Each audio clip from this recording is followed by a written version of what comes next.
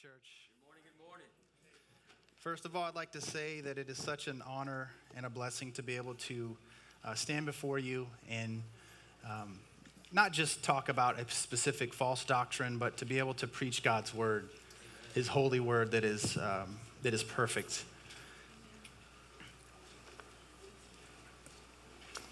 So we have had Adams Road that came up, and they shared with us through music and through testimony. It was very, very powerful, and it was beautiful.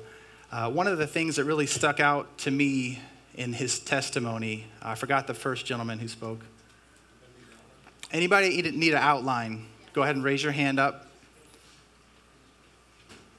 One of the ushers will get you one of those. Well, the thing that really stuck out to me is how the gentleman that was up said that someone sat down with him and explained to him the gospel. Someone encouraged him to read God's word, took the time to not just say, hey, you're a false teacher, or hey, you believe something wrong, but here's the correct way.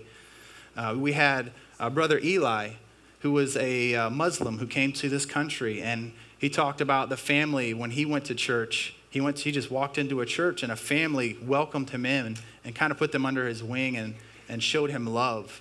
The atheist, the teacher that is now teaching at the Master's Academy, he was a former atheist, and he had someone speaking into his life. He had someone there who cared enough, and we should have that heart to where we care about people who don't know Jesus, not just people who are living for the secular world, but people that are also stuck in a false religion. We're going to read a little bit about false teachers. If you turn your Bible to 1 Timothy chapter 4, verse 1 and 2.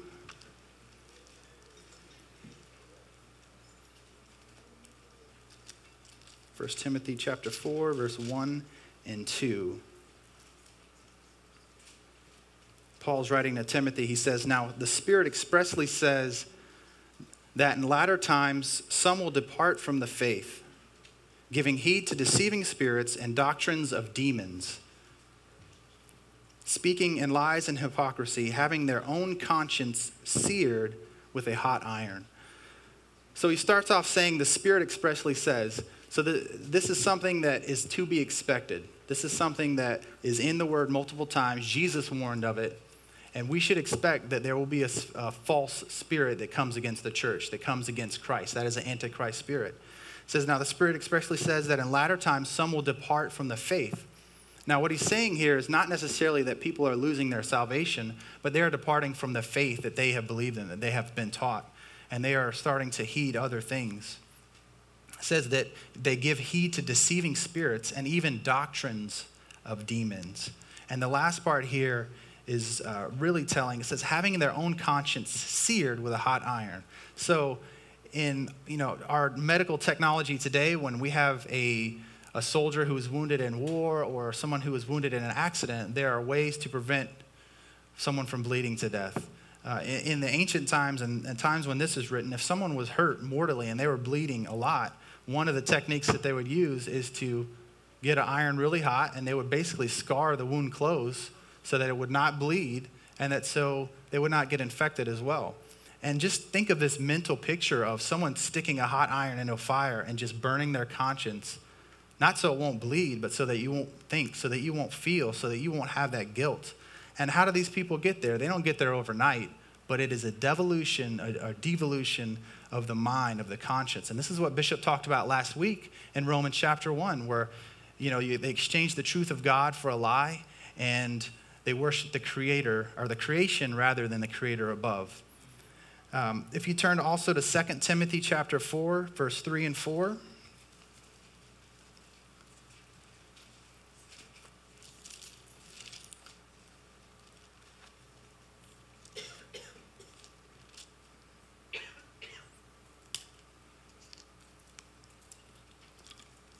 Paul writes here, "For the time will come when they will not endure sound doctrine,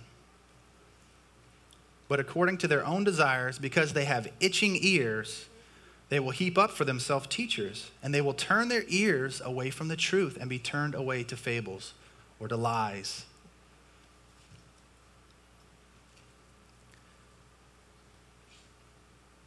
Instead of taking on the truth of Scripture and the hard doctrines people will turn to teachers who will tell them what they want to hear. A book comes to mind. A couple years ago, we were in the airport going to New York for one of Jasmine's surgeries, and I'm in the Christian books section, and of course, the books that are right out in front representing the Christian section are probably the worst books you could read if you're looking for Christ. But I remember the title. It said, "Your Best Life Now." Your Best Life Now. And it was written by Joel Osteen. In my opinion, according to Scripture, he is definitely a false teacher, denying hell and denying that Jesus is the only way to God. But just think the implication of that title, Your Best Life Now. Just think about it. If you could have your best life now, what that would mean. What happens after you die? That means you're going to hell, if you really think about it. My best life isn't now. This life is tough. My best life is when I have a glorified body and I'm with my Father in heaven. But the point isn't to pick on a particular teacher or a book, but to show that people will turn to these things to make themselves feel better about their own sin, about the condition that they're in. And instead of repenting and being sanctified by the word, they will turn to these doctrines. Galatians chapter 1, verse 8. We're going to do a lot of scripture reading today, so get your fingers warmed up. It's already been said a lot better than I could ever say it. Amen. Galatians chapter 1, verse 8, Paul says, "But even if we, being the apostles, or an angel from heaven preach any other gospel to you than that which we have preached to you, let him be accursed." Accursed. It doesn't say let him be corrected. It doesn't say let him, let us just let him do his own thing. It says let him be accursed. Why? Because it is a demonic spirit. Now, there are people who will be corrected and who will understand that what they're teaching is wrong, but there are people who Satan has used to lead people to hell, lead people astray, and we have to be aware of that. And one of the things that I love about this church is that this is a Spirit-filled, disciple-making church. And your elders have decided that this series, this No Apology series, we're not doing it just to stir up stuff, but so that you will understand, that you will be equipped. We've talked about Mormons, we've talked about atheism, we've talked about Jehovah's Witnesses now. What was the other one? Muslims. I love Brother Eli, by the way. I was literally ready to move to Texas and go join his ministry. He was so inspiring. But Jehovah's Witnesses, the truth is you do not have to be an expert in every single religion that we talk about. But you do need to know your own word. You need to know what the word teaches, and you need to hide it in your heart so that when you do hear something that's false, it's a red flag. It comes up right away. Wait a minute, that's not true.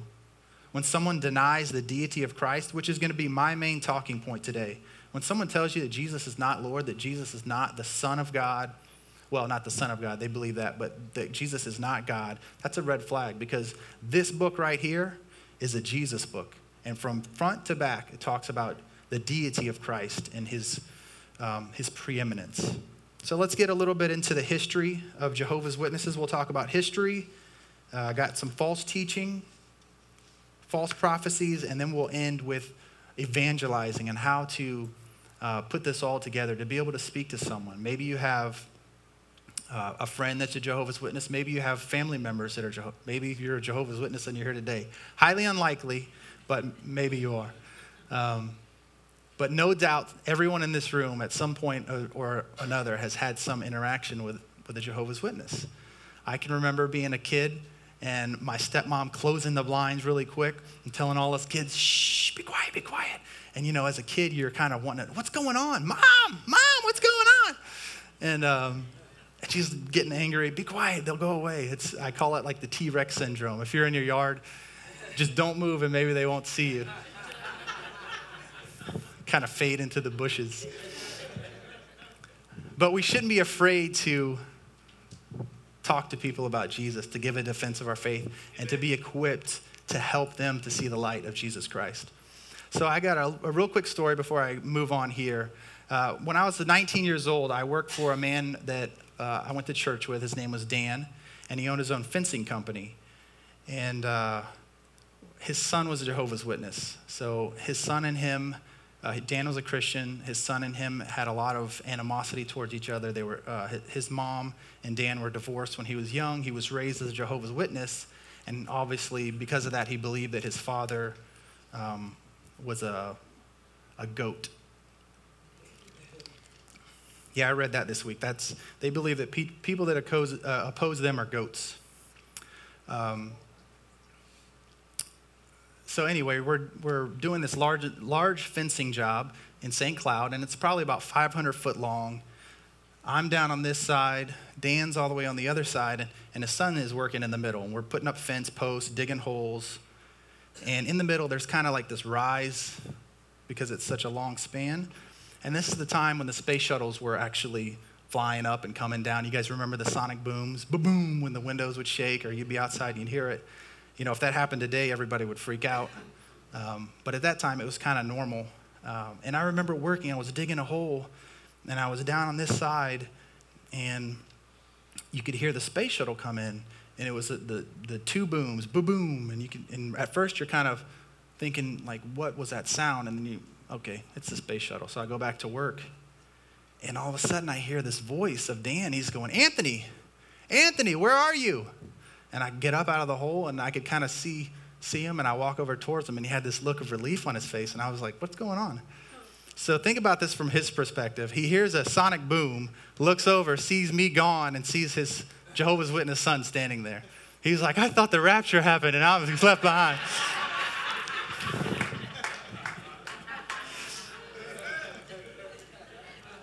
That's got to be pretty terrible. All right, so let's get into the history. The Jehovah's Witness organization was formed under Charles Taze Russell in 1872. He was 18 years old when he started his first Bible study. So he had some interest in God, some concept of who God is, and he wanted to have a Bible study to teach and to get into the Word. And over time, this kind of made its way into what the Jehovah's Witness organization is. A few of the doctrines that he struggled with were eternal hell, which I would say is a very hard doctrine for a lot of people to understand. You know, it's the gospel is offensive. And when you realize that you are dead in your own sin and that if you stand before God on your own accord, that you will go to hell, that takes some reconciliation in your mind. Not a lot of people want to hear that. Not a lot of people are enthusiastic about that part. The good news is great, but the bad news, if you don't have Jesus Christ, is pretty terrifying. And a lot of false teachers that we read about earlier or that we've talked about do not want to teach that message. That is a hard doctrine, especially when you're looking at it from a man-centered theology. So he struggled with the doctrine of hell, the doctrine of the deity of Christ, which is preeminent. This is going to be the most important thing that we talk about today is the deity of Christ, because if Jesus is not God, then the Bible is a lie. And he also struggled with the Trinity, understanding the concept of the Trinity. Obviously, if you don't believe Jesus is God, then the Trinity really doesn't make any sense. So he stated that the church fell into apostasy during the rule of Emperor Constantine in the 4th century. So Constantine ruled Rome during this time. They claim, the Watchtower that is, claim that during the Council of Nicaea in 325 AD, that Constantine influenced church elders and introduced the doctrine of the Trinity into the church. So when I sat down with a Jehovah's Witness in my house, I actually had 2 conversations with this person at different times. This was one of the points of contention that he brought up. He brought up that the church can't be right because after this, the church fell into apostasy, into false teaching, and has accepted a doctrine that's not in the Bible. And this is a tactic that they try to use to undermine your belief and to use false information. It's a historic event which actually happened. Constantine was actually an emperor. Rome actually existed, but it's twisted with a lie. And I started thinking about that, and I was thinking, who else uses this tactic? You remember the Garden of Eden? You shall not surely die. Isn't that what Satan said to Eve? What did he say to Jesus when he tempted him? He actually used scripture in Matthew chapter 4 against Jesus. He's basically telling him, you jump off the temple, they're not going to let you dash your feet. He was quoting Psalms. And that's a tactic that Satan uses, where he'll use a little bit of fact and he'll twist it into a lie to make it somewhat believable. Turns out, after a little bit more study on my part, that the Council of Nicaea really had nothing to do with the Trinity. The Trinity actually was brought up in the creed. So once all the elders got together, they talked about it. They came out with this creed. This is what we believe. The Godhead was in that, but the Council of Nicaea was more about the person of Jesus, the deity of Jesus, because there were a lot of false teachings, and the church was starting to separate at that time. And as emperor of an empire, that's the last thing you want. So that is why they were brought together. In 1879, Charles Taze Russell began publishing Zion's Watchtower and Herald of Christ, which would later become known as the Watchtower Bible and Tract Society in 1931. So the first edition of the Watchtower magazine was 6,000 copies each month, which sounds like a pretty large number. But this will probably blow your mind. Today, they publish 1,000 books, 100,000 books, and 800,000 copies of its 2 magazines daily. I have a copy here of one of these magazines that I was handed by my Jehovah's Witness counterpart. It says the Watchtower up here. It has all their information and how to get to their jw.org website. So they're pumping these things out left and right. They're giving them out every chance they get. And later on, I'll go over why they give them out and why they're so stuck on these materials. But I just want you to think about that. Think about the vast quantities of magazines and books, all these false lies that are just being spread out there left and right. This one kind of took me by surprise. So Charles Taze Russell had no formal theological training. He claimed that the Bible could only be understood through his interpretation, and he could not read or write Greek or Hebrew.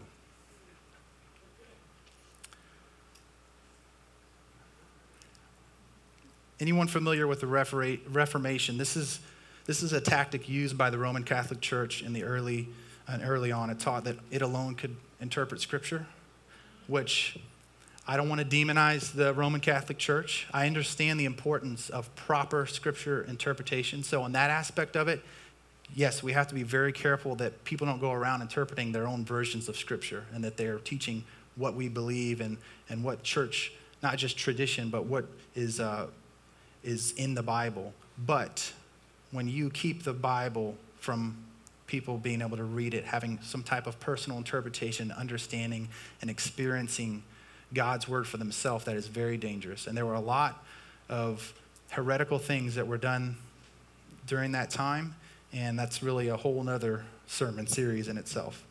But basically, the congregants of the Catholic Church at that time were at the mercy of elders or leaders or whoever the priest was that was teaching them from the Bible. One of the testimonies that I read about a former Jehovah's Witness, he was actually ministering in Brazil, and he was learning Portuguese, and he didn't have a NWT, which is their Bible, New World Translation at that time. It wasn't translated yet into Portuguese, so he was using a traditional Protestant Bible, and that is how he became saved, because he read through the Scriptures. And in his testimony, he said these exact words that I realized that this was a Jesus book. So after his death in 1916, the Watchtower had various presidents that have overseen it, some of them offering their own false prophecies and contradictions. I put a little side note in here that Russell started the Jehovah's Witness organization, or the movement, but ultimately it was Satan that started it and upholds it to this day. He is the father of lies. So it doesn't matter what president or what board of elders is there. Satan is running this organization. It is an antichrist organization. The Watchtower teaches that the Bible can't be interpreted literally, but must be interpreted through the organization. That is why they are so adamant on giving you these materials, because they believe that not even themselves can understand Scripture without one of these or one of the books that the organization has published. They are taught that in their kingdom halls. They have published their own interpretation of the Bible that I referenced earlier. It's called the New World Translation. This version intentionally changes traditional Scripture and deviates from the original languages to bolster their false beliefs. So one thing in theology, basically what theology is, it's the science of knowing God. And what science does is it discovers, it doesn't create. Unfortunately, we have a lot of perverted scientists in our day and age that want to create and don't want to discover what's really there. But if you look at the evidence, science discovers, doesn't create. So if we look at theology as a science, we don't create God. We discover God through his word. And that's what true theology is. And what they have done and many other false religions have done is try to fit God into the scope of what they believe God is. So we're going to go over 3 specific verses where they change Scripture to suit their beliefs. Let me get a sip of water real quick. So one of my favorite verses in the Bible, let's go all the way to the beginning, Genesis chapter 1.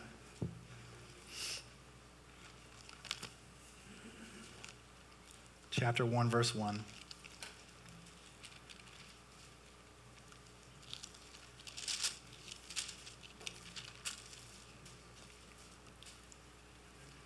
Genesis 1:1. That's in the beginning. So in the beginning, God created the heavens and the earth. The earth was without form and void, and darkness was on the face of the deep. Thank you. And here's my favorite part. And the Spirit of God was hovering over the face of the waters. You can just imagine what that looked like. The Spirit of, it's complete darkness. The water is dark. Everything below it is dark. And God is the light. The Spirit of God is hovering over the face of the waters. How powerful is that? What a great picture that is for our minds. Well, they changed that. So in verse 2, they changed it to God's active force was hovering over the face of the waters. And I said this to my wife. I don't know why I use this analogy, but I said, God is not a vacuum cleaner. God is not a tool, or the Holy Spirit is not a vacuum cleaner. It's not a tool. It is God. It's the third person of the Trinity. If you look down at verse 3, it says, the Spirit of God was hovering, and then God said, let there be light. The Holy Spirit is God. But they changed this interpretation because they don't believe in the Trinity. John chapter 1, verse 1. Let's flip again. New Testament, John chapter 1:1.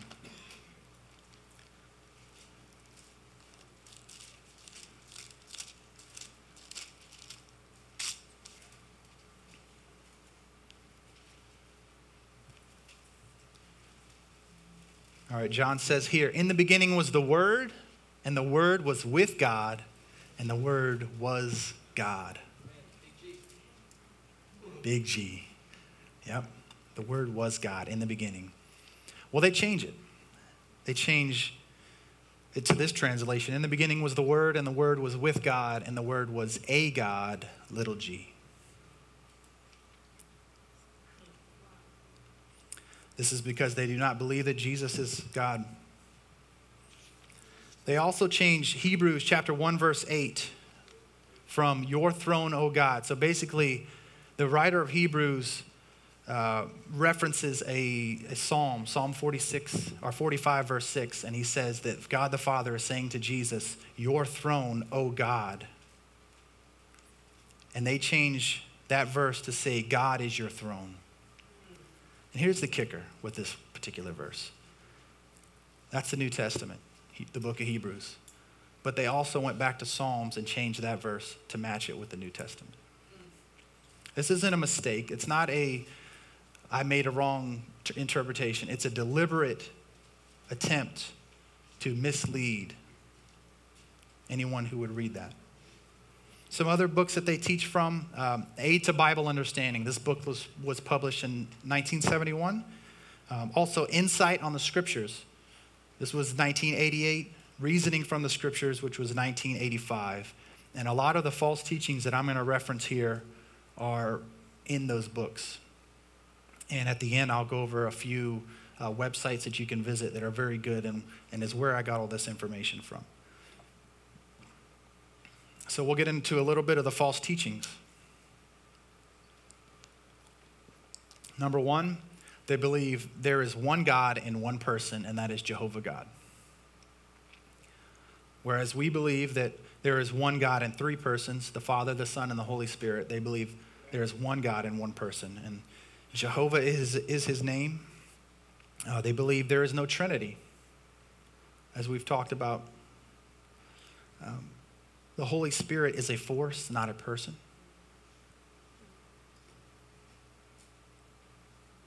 Jehovah's first creation was Michael, the archangel,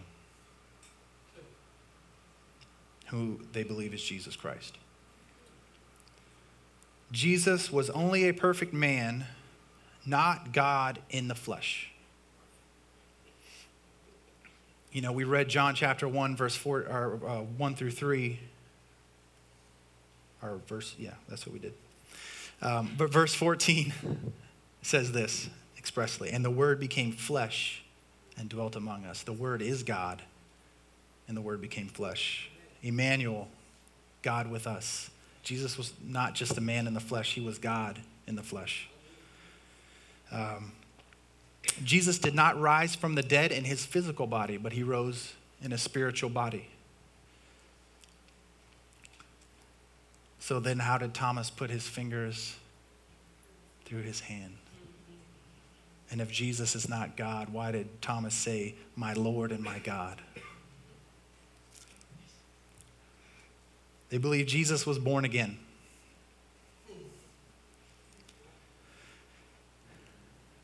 On the next one here is actually a picture on the front of this magazine. You'll notice if you look closely, he's not carrying a cross. They believe that Jesus was crucified on a stake. It's just a straight up and down pole and not a cross.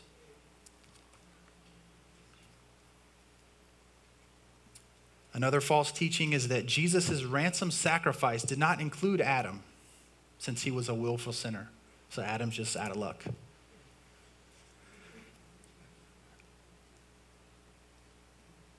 The Watchtower is the self-proclaimed prophet of God, the only channel to God's truth. This is the first sign of any cult. When anyone tells you that only they have the answer or that you can only understand through them, you run.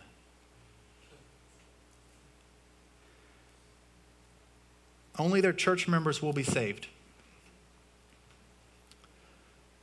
144,000 will be with Jehovah and Jesus in heaven.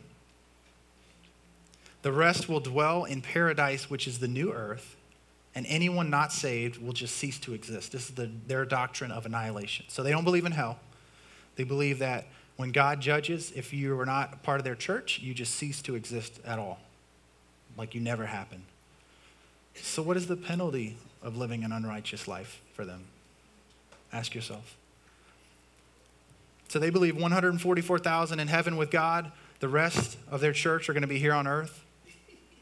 A few of the, man, this really shook me a little bit. A few of the testimonies of former, I'm ringing a little bit. I don't know if maybe you can bring me down. A few of the former Jehovah's Witness testimonies that I read, they said that most Jehovah's Witnesses in your typical Kingdom Hall don't want to be one of the 144,000 with God. They want to be on the new earth. And I was thinking, like, why would you not want to be with God? Well, they don't have the relationship with God. They believe in an all-powerful Jehovah God, but they don't have that relationship. that Jesus talked about where we pray like this, our Father who art in heaven. They don't understand that. It's foreign to them. They are very conscious on keeping God holy or Jehovah holy, but they don't understand that they can come boldly before the throne through Jesus Christ because they don't understand the true Jesus Christ. Good works are necessary for salvation. They believe that. This is why they're so adamant and diligent on going door to door. When I was speaking with Robert in my house, I'd spoken to him about, he had asked if I talked to people about God, and I spoke to him about being part of the evangelism ministry here, about going downtown, about talking to people at work, wherever I am. And he got really excited, and I thought it was kind of weird. And he kind of came up in his chair, and he goes, so do you keep track of that? And at first I was like, what the heck are you talking about? Why would I keep track of that? It's because they're keeping tally. They're working for their supposed salvation. They're working for their place. Another false teaching that we already talked about, there is no hell. Blood transfusions are a sin. They misinterpret Leviticus when God instructs the children of Israel not to eat blood. And they manipulate that to say that when you get a blood transfusion, you're eating blood. They believe the cross is a pagan symbol. Here's a good one. The government is run by Satan. That's why they don't vote. That's why they don't join the military. Paul references Satan as the god of this world, and they take that to mean that Satan runs this world. But I don't know if you guys are here last week. Bishop talked about Romans chapter 13, verse 1 through 6. So let every soul be subject to the governing authorities, for there is no authority except from God, and the authorities that exist are appointed by God. Therefore, whoever resists the authority resists the ordinance of God, and those who resist will bring judgment on themselves. Also in 1 Peter chapter 2, verse 13 and 15 through 15, there's more if you want to write that down and look that up later. Another false belief is that Satan was entrusted with the obligation and charged with the duty of overseeing the creation of the earth.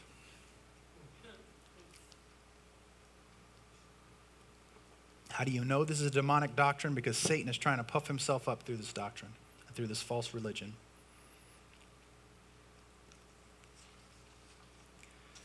Here's the kicker. Here's the big one. This is the one I'm going to die on this hill. I will never relent, no matter what happens, and that is that Jesus Christ is Lord. He is God. This is the most important false teaching that I want to talk about. So obviously they deny the deity of Jesus. They explain that Jesus is Michael the archangel, who they believe is the first created being. Michael's name is interpreted as who is like God, and that he was the first created being. This is why they changed the wording in John 1 to reflect like a God with a little g. And I want you to really consider this next point. Since Satan is also referred to by Paul as the god of this age, little g, the Watchtower effectively gives Satan the same position or nature as Jesus Christ. After all, they're both angels. Hebrews chapter 1 and 2 state how Jesus is higher than the angels. Specifically in verse 6, the writer of Hebrews writes, let all the angels of God worship him. Which sounds pretty familiar to us, but if you think about it through their doctrine and their false belief, if Jesus is not God, then this verse would be blasphemy. In fact, every mention or moment in the Bible where anyone worshiped Jesus would be blasphemy. And that would be sin. And Jesus can't save you from your sins if he is a sinner. Jesus accepted worship because he is God. He was God in the flesh and he now sits at the right hand of the Father. Revelations 1, chapter 8. Jesus refers to himself as the Alpha and Omega. For those of you that have the red letters in your Bible, you can turn there and see it in the red letters where he says, I am the Alpha and the Omega. That is a term that is designated for God. Jesus Christ, Hebrews chapter 13, verse 8, Jesus Christ is the same yesterday, today, and forever. He does not change. Jesus did not change from an angel into a man and then into a spiritual being. He has always existed and does not change his nature or his character. Philippians chapter 2, verses 5 through 7. Go ahead and turn your Bibles there. Philippians chapter 2, verses 5 through 7.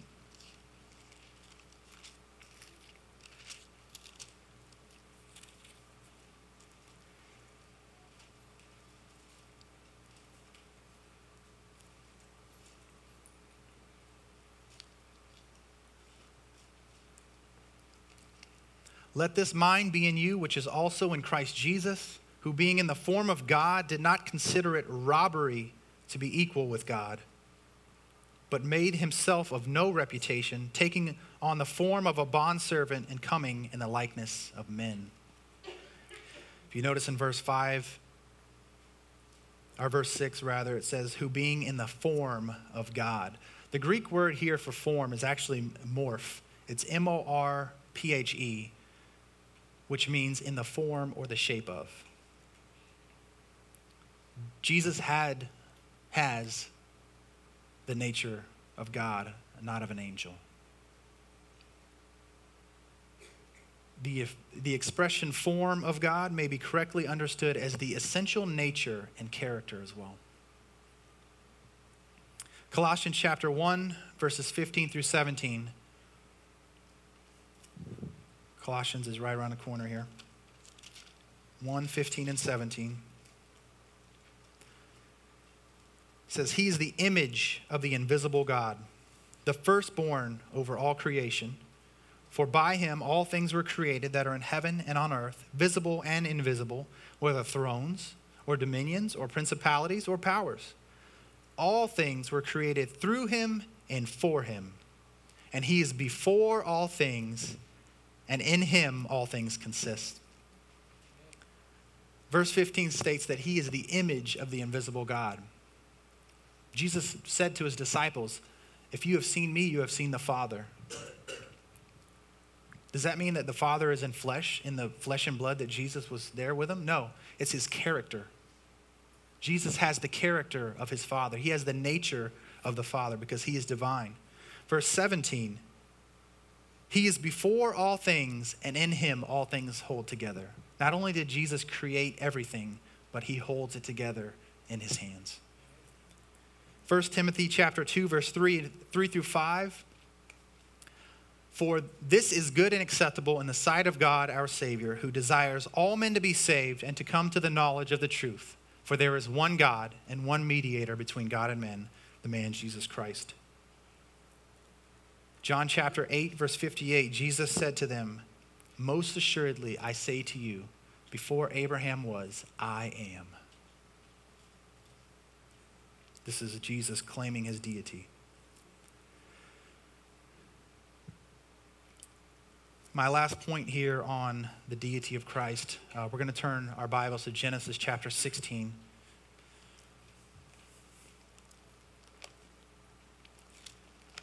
And we're going to do two things here. We're going to discover in Genesis how Jesus is God, and we're also going to see one of the things that the Jehovah's Witnesses said to me is that the Trinity doesn't exist in the Old Testament. So he said, I laughed because I got him real good. And it wasn't me, it was the Spirit of God. I'll give him all the glory. But he says to me, well, the Jews don't believe in the Trinity. And I said, brother, the Jews don't believe in Jesus. What does that matter? If you're wrong, you're wrong. So Genesis chapter 16, we'll start at verse 1. This is the story of Abraham, Sarai, and Hagar. Verse 1, now Sarai, Abram's wife, he had not changed his name yet, had borne him no children, and she had an Egyptian maidservant whose name was Hagar. So Sarai said to Abram, see now, the Lord has restrained me from bearing children. Please go into my maid. Perhaps I shall obtain children by her. And Abram heeded the voice of Sarai. Then Sarai, Abram's wife, took Hagar, her maid, the Egyptian, and gave her to her husband Abram to be his wife, after Abram had dwelt 10 years in the land of Canaan. So he went into Hagar, and she conceived. And when she saw that she had conceived, her mistress became despised in her eyes. She was very jealous. Then Sarai said to Abram, my wrong be upon you. I gave my maid into your embrace, and when she saw that she had conceived, I became despised in her eyes. The Lord judge between you and me. So Abram said to Sarai, indeed, your maid is in your hand. Do to her as you please. And when Sarai dealt harshly with her, she fled from her presence. All right, so that's kind of the backstory of what we're going to talk about here. This next few verses, you need to pay very close attention to what we read. Verse 7. Now the angel of the Lord found her by a spring of water in the wilderness, by the spring on the way to Shur. And he said, Hagar, Sarai's maid, where have you come from and where are you going? She said, I am fleeing from the presence of my mistress Sarai. The angel of the Lord said to her, return to your mistress and submit yourself under her hand. The angel of the Lord here is Jesus Christ. Verse 10, the angel of the Lord then said to her, I will multiply your descendants exceedingly, so they shall not be counted for multitude. Angels don't multiply, God does.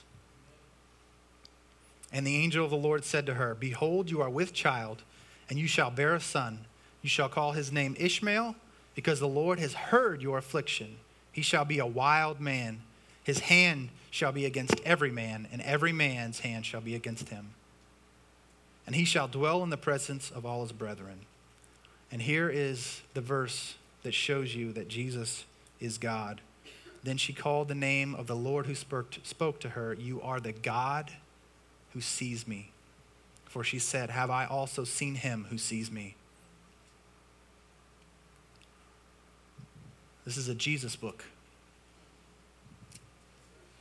From beginning to end, this is a Jesus book. Jesus is the Alpha and the Omega. He created all things, and all things are sustained by his hand. So let's talk a little bit about some of the false prophecies. Now, none of this is funny. It's sad. It's a little scary to know that so many people are deceived and going to hell without knowing who God really is. So they believe that Jesus' invisible presence or kingdom has been on earth since 1914. I don't know if you've looked around lately, but I would say that's not the case. They once taught that God ruled the universe from the Pleiades star system. Thanks to modern technology and telescopes, we have found that is not true. They now say that God is unknowable and who could know where he dwells. Of course, how convenient. They teach that the 6,000-year reign of Adam ended in 1872. And when that didn't happen, it ended in 1873. When that didn't happen, it ended in 1972. And finally, 1975. Essentially, with their prophecies, I'm cracking here. Hold on just a second.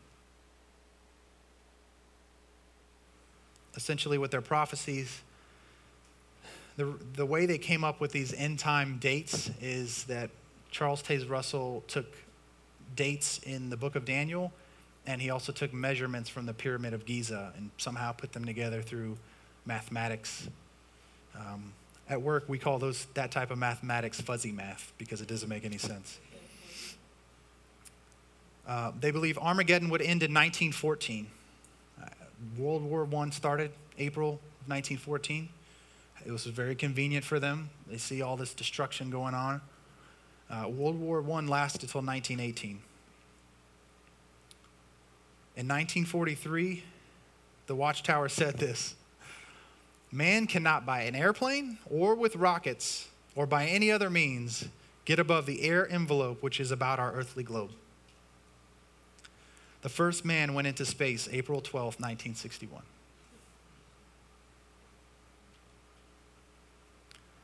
It's not very hard to dispute lies when you're in the truth.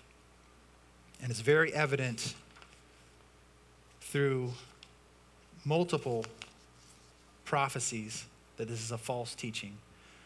Just consider this. Of all the prophecies about Jesus in the Old Testament, that he fulfilled every single one of them. If one of them was wrong, it would be completely wrong. It would be false if one of them was wrong.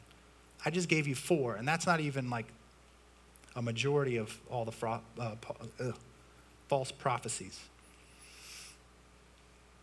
So what do we do? When you come across a Jehovah's Witness, what do? How do you speak to them? What are the things you should say? I took my family to Donut King this morning, and we got some donuts. Praise God for donuts. So we're sitting there eating, and this lady comes up to me with this pamphlet. She says, "Can I give you one of these?"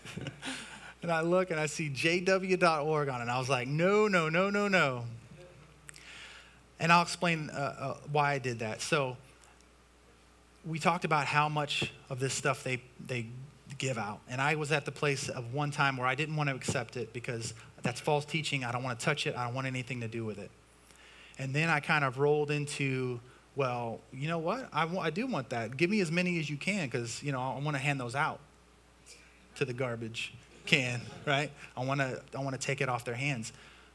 But that's not really a good strategy.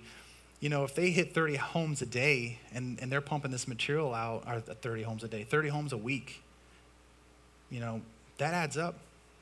3 times 4 is 12. It's 120 homes in a month. But if I can speak the truth into a Jehovah's Witness, think of how that'll add up when they stop handing out this material.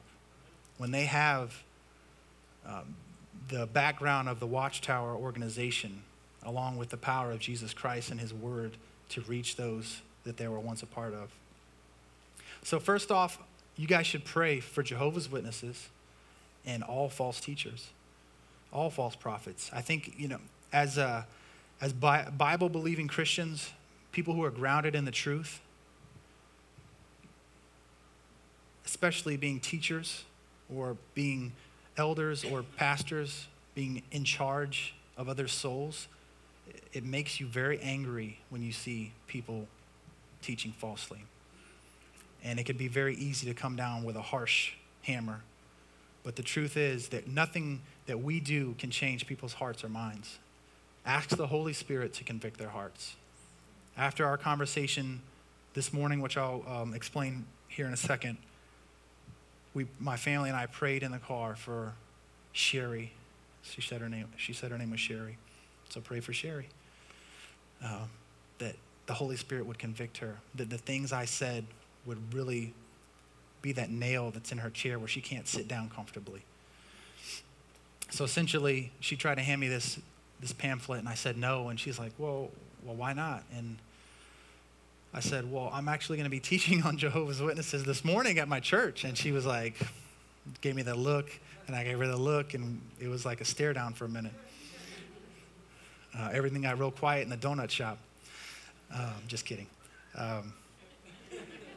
Yeah, it's like the high noon in the Old West. And she's like, oh, you're a Roman Catholic. And I'm like, what? I was like, no, I'm not Catholic. Oh, you're a Church of Christ? And I'm like, no, I'm not Church of Christ. She goes, where do you go to church? I said, I go to Faith Doma Fellowship. Oh, you're Assembly of God. I thought that was funny how she drew that out of our name. I said, no, I'm not that. I'm a Christian. I believe in the Bible. And it was so funny how she tried to pin me in some type of corner. But then she got so defensive and angry. I told her that Jesus is God. You know, you guys teach that Jesus isn't God. Jesus is God. And she got so angry. And I don't remember our whole dialogue, but she was very nasty. And she says, I've only had 2 people. I'm 66 years old, and I've been a Jehovah's Witness my whole life. And I've had only 2 people talk to me the way you have. And I'm like, what are you talking about? I haven't said anything. All I've said is that Jesus is God and that you're a false teacher. I guess that can be. It just came to me. I understand why she was so upset.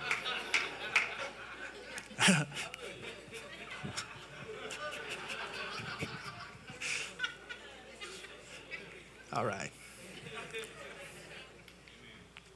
Whew. But she said only 2 people have talked to me. So let's say she was saved when she was 16 years, or Jehovah's Witness when she was 16 years old. That's 50 years. So you mean to tell me that only 2 Christians in 50 years has talked to her about Jesus Christ the way that I talked to her? And she asked why I was being so forward. And I said, Sherry, I'm never going to see you again. I want you to understand who Jesus is. It's not like we work together. It's not like we have some type of common interest. I've never seen you in my life, and I'll probably never see you again. We need to be genuine in our concern for Jehovah's Witnesses, or any, this is how to evangelize to Jehovah's Witnesses, but I'd say any Muslim, we need to be genuine in our concern for their salvation. Any atheist, any Mormon, we don't need to be worried about proving them wrong, but about introducing them to Jesus Christ. Don't approach them with superior attitudes. It is God's place to judge and convict. It is ours to preach and teach his word. I simply said the truth that Jesus is God, and she about lost it.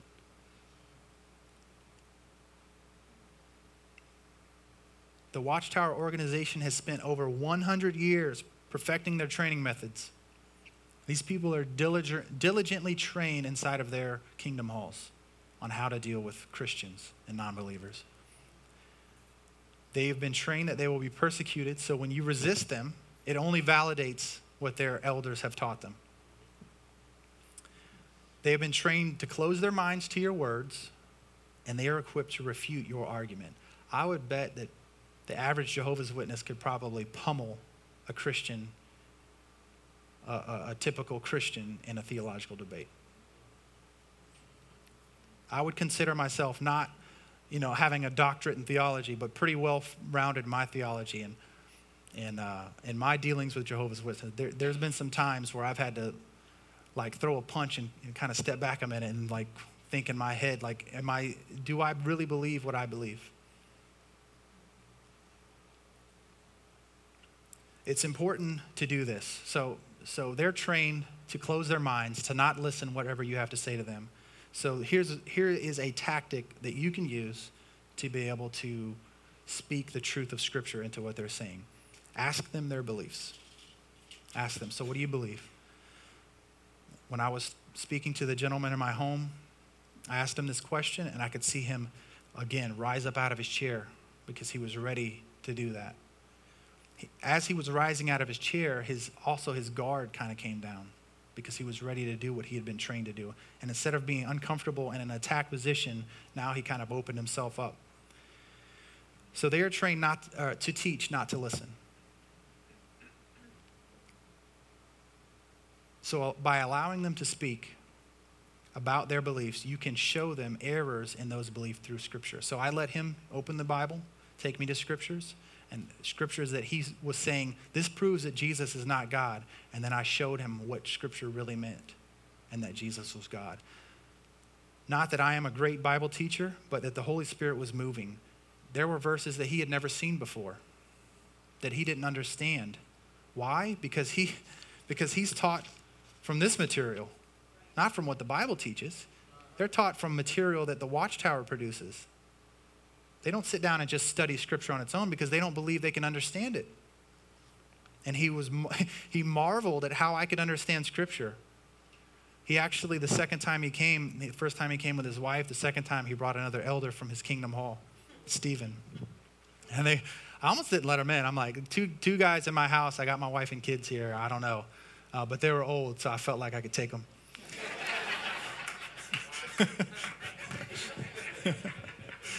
Wow. I lost my train of thought there. Sorry. Oh, I remember. So Robert said to Stephen, Stephen went through the typical, dealing with both of them, I could see like their checklist of things that they've been taught to say. And as Stephen's about halfway through this with me, Robert turns to him and goes, no, Stephen, he's smart. He understands the Bible. I thought that was so funny. My wife actually started laughing a little bit. Their trust in the Watchtower organization needs to be broken. You can be successful by sowing seeds of doubt, not in God, but the Watchtower organization. If Jehovah God is the father, then the Watchtower organization to them is the mother.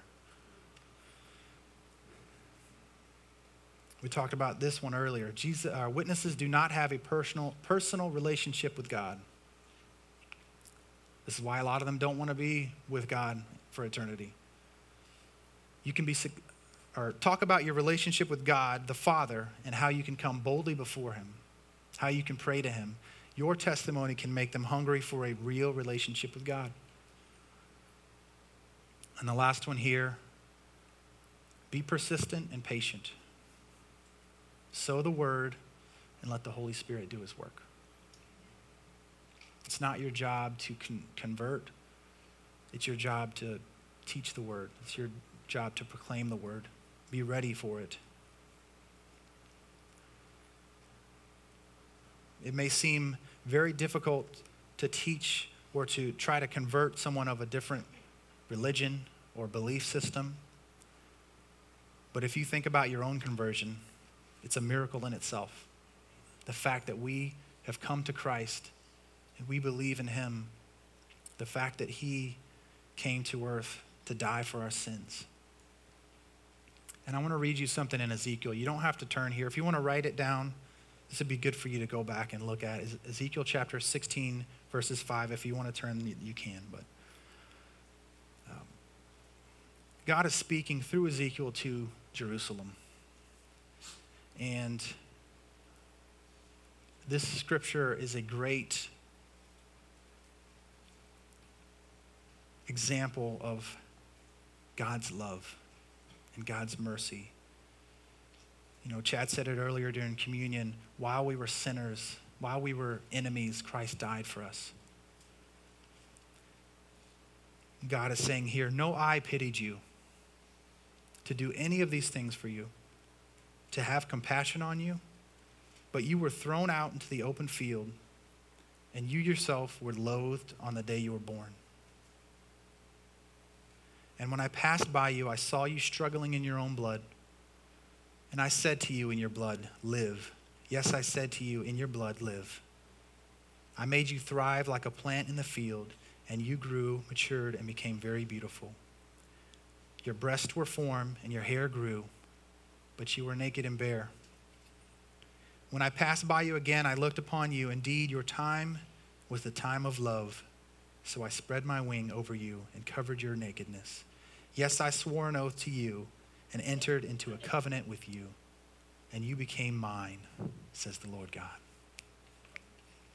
You know, I don't know what condition you walked in today. I don't know, where you are in a spiritual walk. Maybe this is the first time you've ever heard about Jesus or about God or about what it takes to be a child of God. But I want to say that none of us deserve it. There's nothing you can do to deserve it. You don't have to become something to be a child of God. It is God who looks on us with mercy, with love, and in our broken state, he lifts us up. For if you believe in your heart and you confess with your mouth that Jesus is Lord, you will be saved. Today is the day of salvation. If you haven't confessed that with your mouth, confess it today. As we sing songs to close out, I'd like to have Eric come up, maybe just play something on the piano. I want to give you guys the opportunity to come up if you haven't, and put your trust and faith in Jesus Christ. Today is the day of salvation. And I also want anyone who can to come to this altar. And here's the reason. There is someone that you know, that you love, who you need to be praying for. And you need to pray that God, through his Holy Spirit, convicts their hearts and brings them to him. This can be very painful. Maybe it's a family member, maybe it's a close friend. And I want to invite you today to come to this altar and lift them up to God.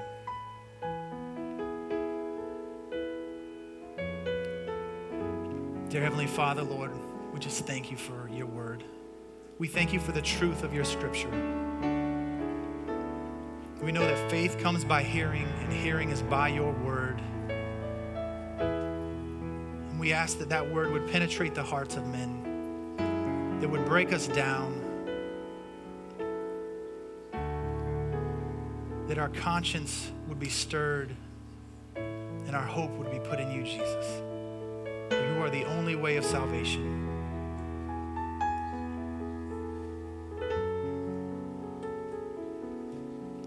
Lord, may you be glorified forever and ever.